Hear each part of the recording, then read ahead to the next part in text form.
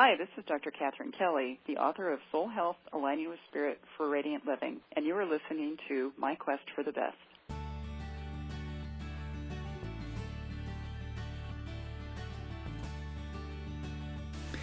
Have you ever wondered how to tap into more sources of insight in your body? Sure, we have our thoughts that come from our mind, and lots of them, right? Yet there are also messages we get from our heart to guide us, as well as from our gut to protect us as well. My next guest, Dr. Catherine Kelly, talks about how to embrace the wisdom of our soul to continue to grow fully.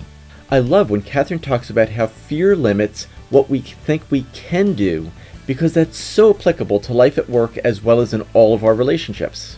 If you're ready to learn about overcoming those limits in your own life, then listen in. I'm so glad you're here. Hi, this is Bill Ringel, host of My Quest for the Best, where ambitious small business leaders discover strategies and tactics to unlock their growth potential. Joining me today is Dr. Catherine Kelly. Catherine Kelly's career as a holistic health psychologist has taken her from the convent to Krispy Kreme. Her book, Soul Health, Aligning with Spirit for Radiant Living, has been published and featured on over 130 national and international radio shows and podcasts. Catherine was Director of Behavioral Science in Family Medicine at Wake Forest University, trained with the Mind-Body Medical Institute of Harvard University, and has owned her own holistic health and wellness center. With over 23 years of direct client experience, she doesn't just believe in helping patients to heal. Instead, her mission is to help them evolve. She lives in Winston-Salem, North Carolina. Welcome, Catherine. Hi there. I'm so glad to be here on your show today. It's a pleasure to have you. Tell me, when you were growing up, who was the person who inspired or influenced you?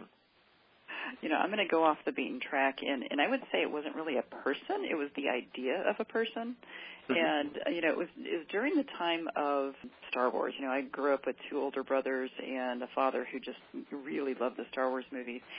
And I always looked for the character, really, in work environments and role models that had the most integrity and the most wisdom. And so I looked really toward Yoda, of all people, to be sort of my icon of a mentor, of who to follow. And, you know, throughout my life, those are the mentors that I've chosen, are the ones that kind of had that sort of real wisdom to them. And so for me as a child, believe it or not, it was actually Yoda that influenced me a lot, because it was the icon. It was the characterization of all of the most wonderful, positive, and deep concepts all rolled into one little green guy that really helped to influence me in lots of ways. So growing up, you could say you got your MBY. You're mentored by Yoda. There you go. There you go. Yeah. And most of my friends, you know, anytime they see a little Yoda, anything, they think of me or send me pictures or whatever, because it is that whole idea of, you know, looking for kind of the best of everybody in Star Wars. And Star Wars really, I think the characterization of Yoda pretty much was the best of every one of those other characters. Really interesting, because it's not a glamorous character. It's not a character that's the most popular, but the most integrity and the most wisdom. Yes. And that's lovely. Can you think of an example where that influence guided you to make a different decision?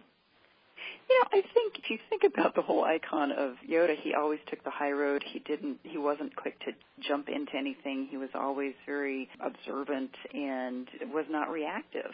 And so I can think of probably thousands of ideas of when it was that I had to step back instead of reacting and put myself into a place of response. And that always seems to work better. So, you know, that's something that I teach a lot of the leaders that I work with, and also with my clients, my individual clients as a psychologist, is to really just come from that Yoda part of them. I don't usually talk about the Yoda part of them. I usually talk about the wise part of them, or the soul part of them, that is that deepest wisdom that they could have, and take themselves to that next step and take that high road. You know, whether it was having to deal with a very challenging faculty member during my graduate program, and I had to kind of take the high road, whether it was dealing with coworkers or anything else, it was always kind of stepping back and saying, you know, I really could react to this, but I'd much rather respond to it. And how do you define the difference between responding and reacting? Reactive is a very emotional kind of approach to life, and yet, you know, as a psychologist, I look at emotions as being very instructive and informative for us.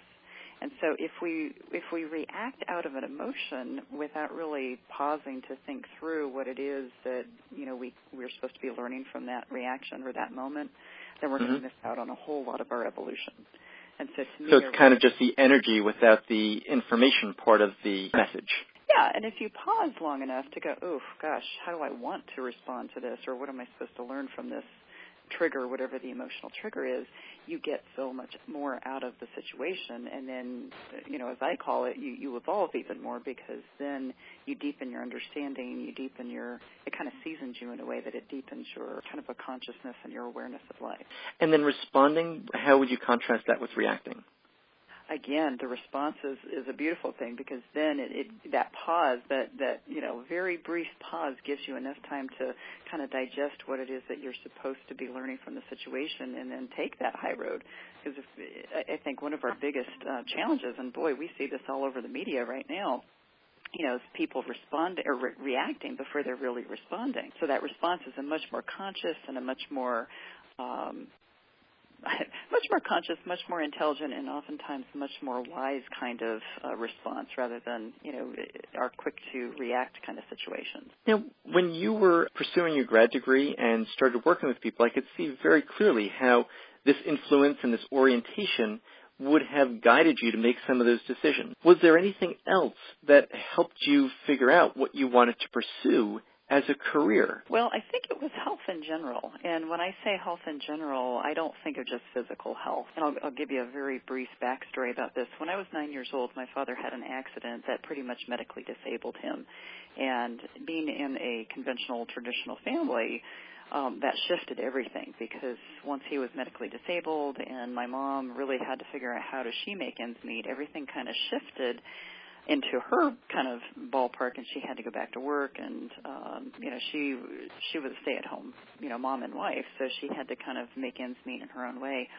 What happened for me is that 9-year-old child, and being an observant child, I started realizing that all of the aspects of what I call health were really shifted and really kind of shaken. So I created what I call the Soul Health Model, which to me covers all of the 10 branches of the human condition that all of us have to deal with. All of us have to really learn how to balance and manage and master in order for us to feel good and feel aligned and feel radiant.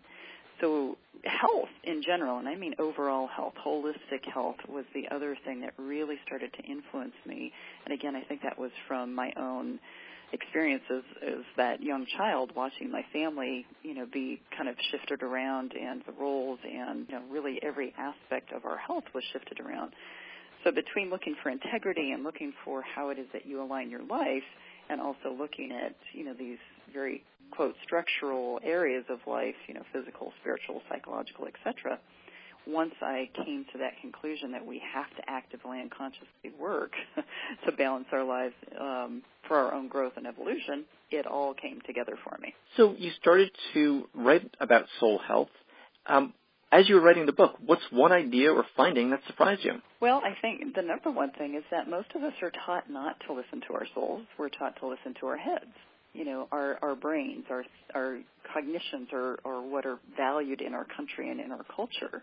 And yet, how many times have we had a thought or had a vision or had a inspiration that's led us down a path that took us completely off of our mark? Once I started realizing that, gosh, we are kind of taught backwards here, instead of really getting that gut sense or that sense of truth, that sense of integrity that we talked about earlier with Yoda, is that seems to line people up much better, because you can ask, what do you think about something, and they can list off a ton of things, but then I can ask, what does your gut tell you, and they will get straight to the point.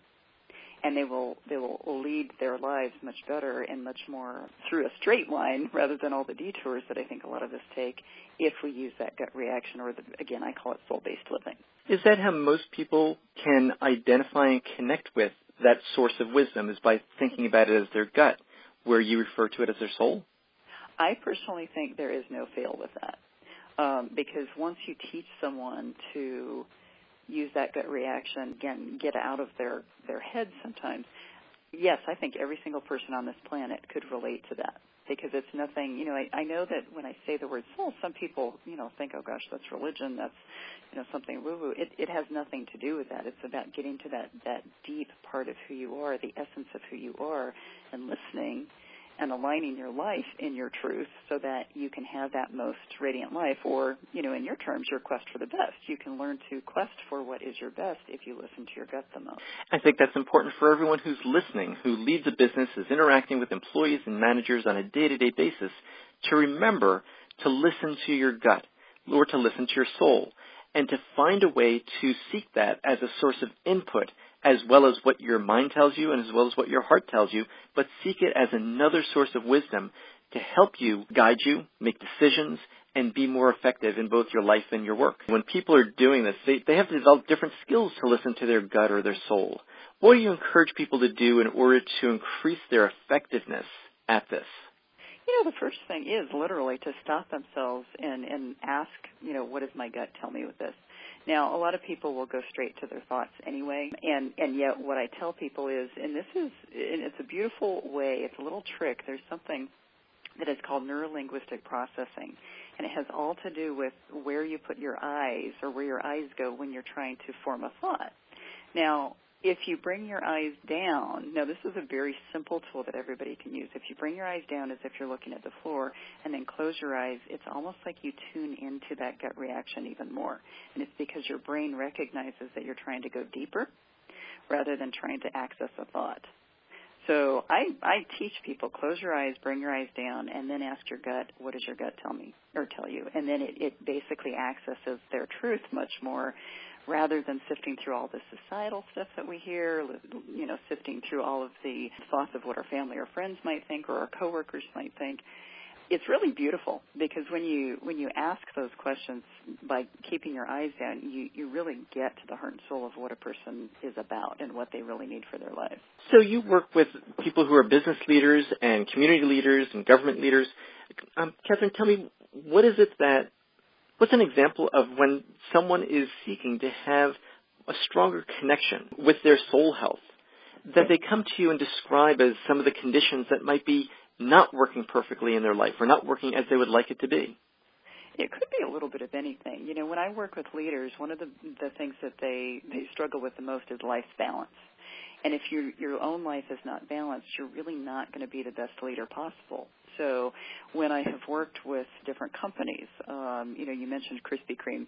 I was brought in to work at the women's leadership, and this was several years ago. And one of the things I did was I put on a morning workshop. It was about a 2.5, 3-hour workshop just for the women leaders of the Krispy Kreme business corporation, which happens to be based right here in North Carolina in Winston-Salem. And I basically taught them how to realign their lives through that gut reaction, through their truth, but then also using my soul health model, which has those 10 branches of the human condition that everybody, really eventually needs to work on. But I streamlined it for them to the point where by the end of that 2.5, 3 hours, they could basically really know themselves better and know what it was from a leader's perspective that they needed to do to align their own lives so that they could align their supervisees or their employees that they worked with. So it's a trickle-down effect. It's really sort of like a pyramid effect that once you help someone from the top balance their lives and really understand that gut reaction, understand that soul-based kind of leadership, then it helps trickle down throughout the employee base as well. So let's get back to what someone might actually be experiencing. When you work with women leaders, for instance, do they come to you complaining that their lives are out of whack, that they have no time for themselves, that they always are putting work before their family and they feel terrible about it, that they haven't been out to dinner with their girlfriends? What is it that they seek that they feel disconnected with that becomes an urgent situation that makes them more responsive and open to pursuing this approach? Perfect. And I can give you a very concrete example. Women of our generation sleep an average of 2 to 2.5 hours less than our mothers did, because we're in much more of a work mode, housewife mode, mother mode. So we are sort of in this interesting place in our development as species. Our previous generation, how long did women sleep? 8 to 9 hours. Now the average is about 5.5 to 6 hours. And there's all this research that has come out in the last 5 years, 10 years of how detrimental to our physical bodies lack of sleep is. So it breaks down every organ in our body. When we don't get enough sleep, we end up having more heart problems, cholesterol problems, stress. I mean, there's all these different studies that have come out. So it's a very concrete example because, the women that come in, the women leaders that come in are tired and they want some way to fix that. So then basically what I do is I help them look at the Soul Health model and look at what they can reconfigure, not only to get themselves into the bed sooner so they can get good rest, but that basically in the process they de-stress their lives as well. So it's like a multi-purpose healing and sort of treatment right in the moment. It's a kind of a laser beam approach to helping them understand, oh gosh, I really don't have to be doing X, Y, Z, at 9 o'clock at night. I actually need to be investing in myself to go to bed, and then the next morning they're feeling better, they can lead better, they get more done, their time management is better, their productivity is better. So it's really kind of a laser beam approach per person, but also, as a group. It's not unusual at all for the whole group of women. If I'm doing a talk for 60 women, that, 54 of them raise their hands that they don't get enough sleep. Every woman leader listening to this realize that you can't fake it, that when don't get enough sleep, people notice that you're not at your best. You're not going to make the best decisions. Your interactions with people aren't going to be at the same quality. And it's apparent, even though you think you're faking it. Right, Catherine? Oh, absolutely. Absolutely. And not only that, productivity is not good, your quality is not good, all of that is not good. So you're absolutely right. It's very apparent. The only problem is most other women get it too because they're going through the same thing, but that doesn't mean it's a good thing. So in your experience, what's been something that helps women not just get one good night's sleep, but makes it a priority so that leaders and people who are listening to this do prioritize their own health so that they could be at their best, so that they can enjoy life more, they could be more effective at business, and also give more to others? What is it that helps with that restructuring so that it becomes more of a habit than something that's just done once in a while? And one of those things is sort of a context of how a person lives, because women have a tendency to believe that they are the only ones who can take care of someone. And so it's a partner. I call it repartnering. So it's learning how to repartner. When a person gets married, they have certain roles they take on from either the gender roles or the societal roles. But we live in a new world. We live in a very different world than we did even 10, 15, 20 years ago. So one of the first things I do is I teach them how to repartner. And what that might mean is really having some really good negotiation skills with their husband or other family members that are kind of creating this village around raising children, or however, the context might be within that particular relationship.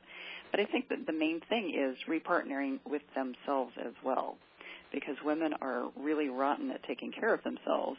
We're great at taking care of everybody else, and I think, when I do workshops, I often have people raise their hands and say, okay, how many of you feel like you're much better at taking care of someone else than yourself? And like 100% of them raise their hands. So it's reteaching them that they have to repartner with themselves. And again, one of the words that I use as far as working with my Soul Health model is that I talk to them about becoming a better steward to their own soul. So in other words, really being a steward and investing in themselves so that they can invest in other people, whether it's family, whether it's, supervising their employees, whether it's whomever it might be, even in the workplace as well. So it's repartnering and stewardship. I think that makes a huge difference from a kind of contextual standpoint. What does it mean to you to help people evolve? One of the things that I say, even on my website, and I actually get a lot of people that call me to make appointments after having said this, but I talk to people about it's not enough for me to help someone heal. To me, it's much more important to help them evolve. So healing involves going backwards in time, really working through the situation or trauma or whatever it is that caused them to come into my office. But I don't want to just get them back to where they were. I want them to consciously become aware of how they got where they were and also create a major toolbox so that they can evolve beyond that space. So in other words, really understanding why that particular situation might have happened in their own lifetime, how that was supposed to affect them, and then also taking it even further to make them even better. So that whole quest for the best is right there laid into the whole idea of evolution. Because if we just want to get back to where we were, well, then we're hitting the ceiling. But we're here to infinitely evolve as far as I'm concerned. So it's taking them beyond that point of healing and getting them even further, and that could be way, way, way further than they ever thought they could get. So, Catherine, what's an example of when you've experienced this in your own life? Because it's easy to have the concept and agree with it, but I think that there's always a personal commitment and a personal maybe revelation or a shift in a relationship that comes about when we really embrace and get that breakthrough, so that we're, for your own evolution, it may have been characterized by renegotiating something important. Can you think of an example when you looked and said, wow, that's the real stuff? Oh, there's been many times in my own life, and I'm one of those constant learners. I want to keep learning and evolving myself so I can help other people. So one great example of that, I think, is what I call my professional identity crisis that I had, and that was probably about 15 years ago. So you mentioned that I was a director of behavioral science at Wake Forest University School of Medicine. From graduate school on, I really thought that I was supposed to teach in a medical setting. I knew that I wanted to do psychology ever since the time I was a junior in high school when I took an honor psych class, and then the more I learned and grew, I thought, oh gosh, I feel like I'm supposed to teach in a university because I love teaching. I love helping people in a speaking role. And so I landed this job as director of behavioral science. First year I loved it, but then after that I started realizing that it was limiting to me in some ways that I wasn't expecting. Because for me, and I remember telling someone this after I had turned in my resignation, is that I can't work at somewhere unless I can be at my best. What I meant by that was that it felt so restrictive in some ways that I couldn't keep growing and evolving myself because I had to kind of fit into kind of the constraints of what that particular job held for me. And there's lots of reasons why that it became very kind of constrained on me. But I went through about 2.5 years before I left that job of just this mulling over and going, gosh, this is what I've worked for. What in the heck? And I thought, maybe it was me, and I did everything that everybody else does when they're going through those kind of professional crises. And I finally realized that it was the constraint that was holding me back. I had hit my ceiling. I moved through. I developed the program within about a year and a half. It got where it was supposed to go, that it hadn't been in years prior to me being there. And for me, I felt like, gosh, if this is all there is, then I need to keep growing. That was a huge aha moment for me because I think a lot of the professionals I've worked with who have come to me as therapy clients or workshop participants or, done consulting, one of the things is that when you feel like you've hit your ceiling and you can't grow anymore, it almost stifles you. So for me, I actively, every 2 to 3 years, I look for something I can kind of change or stir up to keep me fresh and keep me growing. Otherwise, I do feel like I get stale. So to me, boy, that was a huge wake-up call for me that really helped me set the stage for everything I do for anybody else at this point on. And that's where the evolution piece comes in so importantly for me. Oh, I think that a lot of people are sitting on the edge of their seat right now because they find themselves in that situation.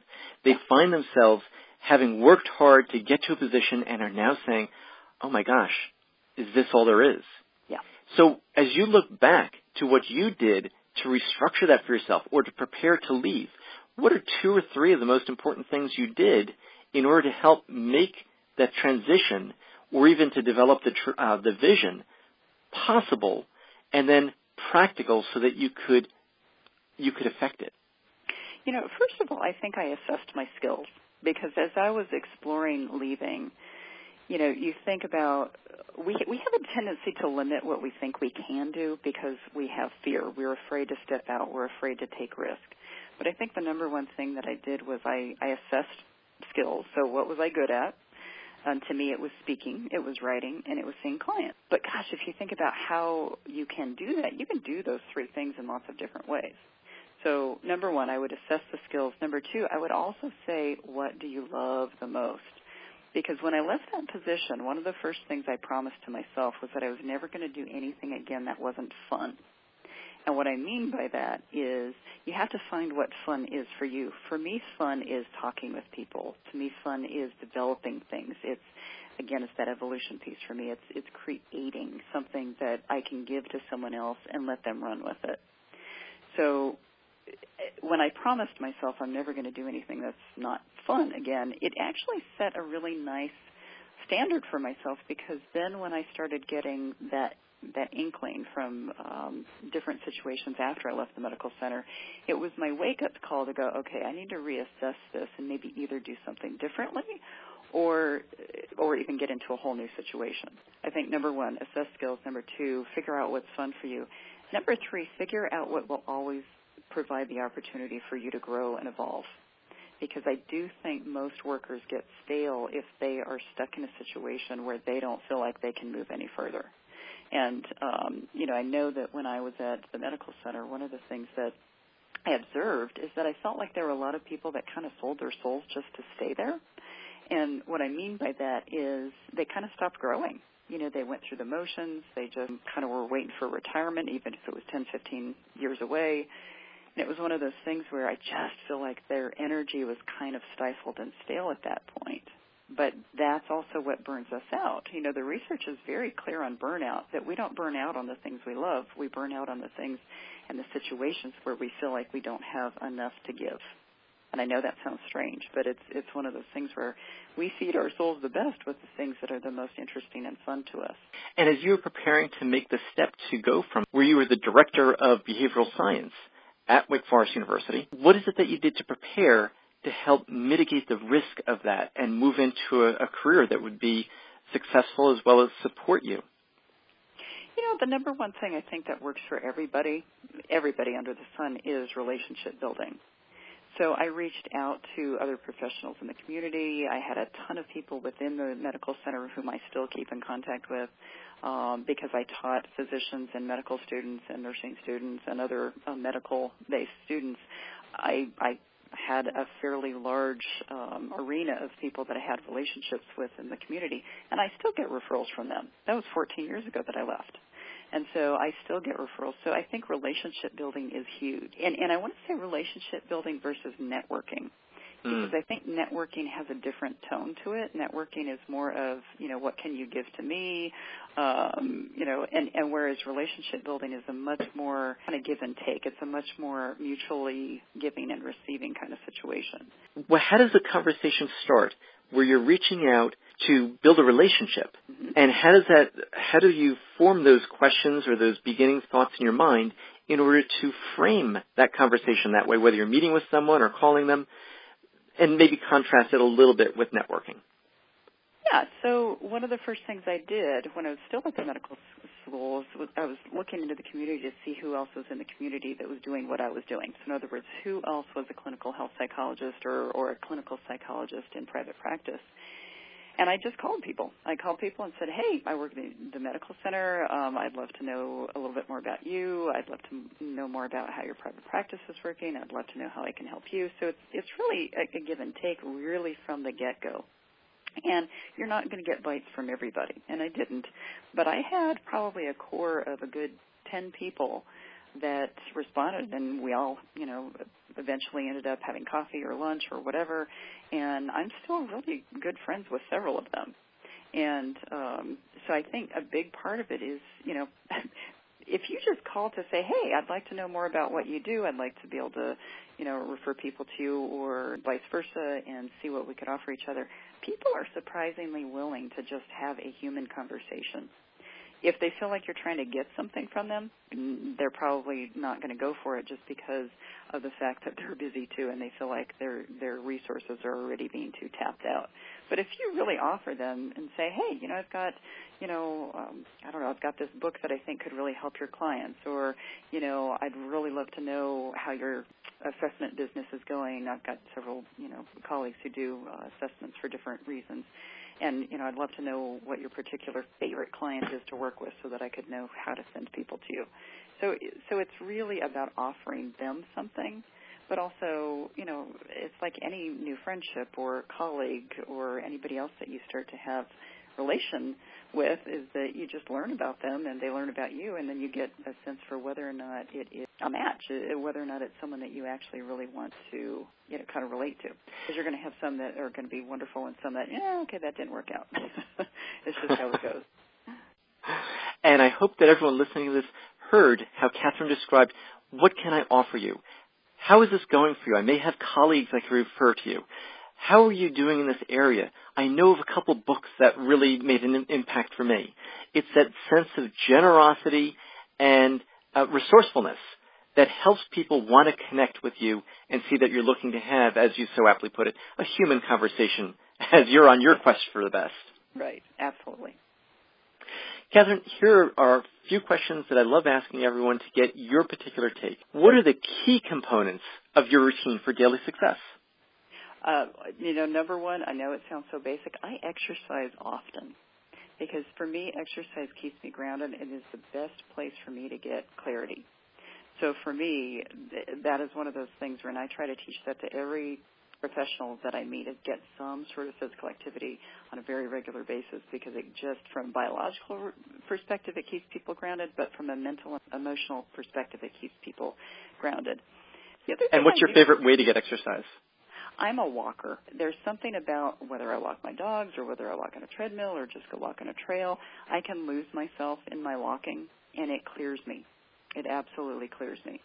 And so in fact, tonight, even though it's going to be very warm when I get out of work, hot and humid, I'm going to go out and walk the pups. I've got 2 dogs, and it's my way of clearing, and there's nothing better to realign me. But that is the one thing, and I know a lot of people say, I don't have time, or, and it's really, it's about making an investment in yourself.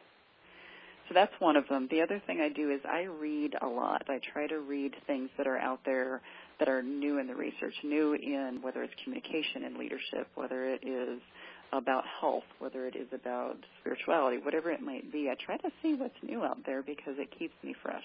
And then again, I think relationship building is probably in the top 3. I think just staying connected with personal, folks in my life, but also professionals. I think that is very important for us as humans. Technically we're pack animals. We're supposed to be interacting. So all of those things are very good for me to keep myself fresh as a human being and a professional. And what's a tool or system you use for staying on track and productive? I use my gut reaction.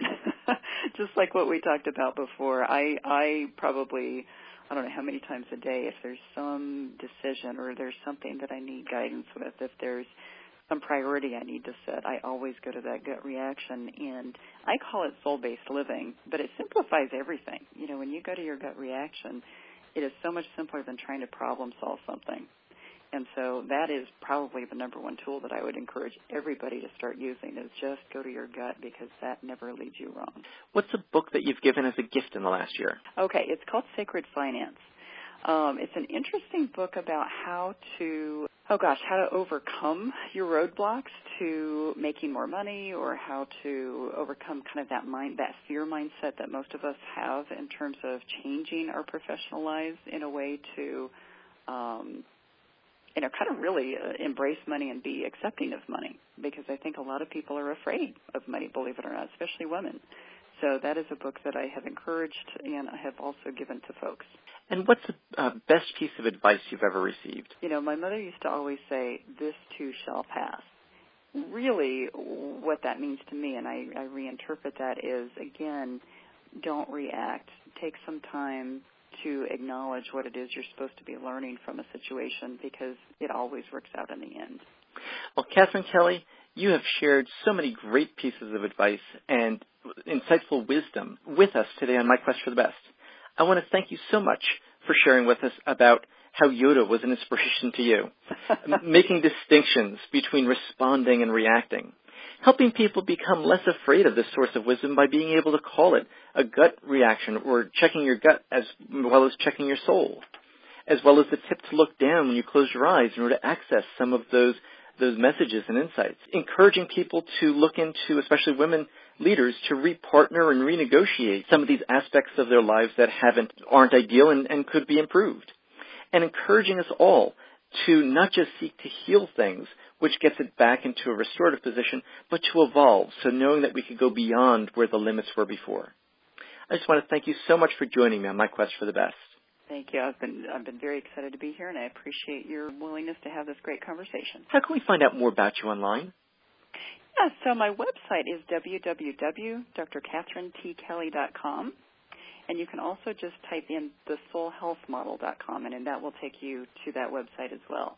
But again, it's www.drkatherineTkelly.com. There's a T in the middle because there's another Catherine Kelly who's a orthodontist up in Minnesota. So unless you want to talk about teeth, you might want to put that T in there. And do you have anything you'd like people to be thinking about in terms of soul health as we conclude this interview? You know, the number one thing is, again, listening to your gut to see what is going to align your life for your own radiant living. And what I mean by that is that once you listen to that gut, it takes you down the path just like a GPS system, and it takes you where you're supposed to go so you can be at your best. Hi, this is Bill. Before you go, I just want to ask you a quick favor. If you've enjoyed this interview on My Quest for the Best, I'd love it if you'd go to iTunes, look up My Quest for the Best, and subscribe. I want to make sure you don't miss the very next episode we have coming up. We've got a lineup of terrific guests, and I know that if you enjoyed this one, you'll like what you find coming up soon. Also, feel free to give it a comment, a like, because we work hard to put these interviews together, and I appreciate making sure that we're reaching you and serving you in the best way possible. I look forward to reading your comments, and catch you on the next interview. Thanks so much.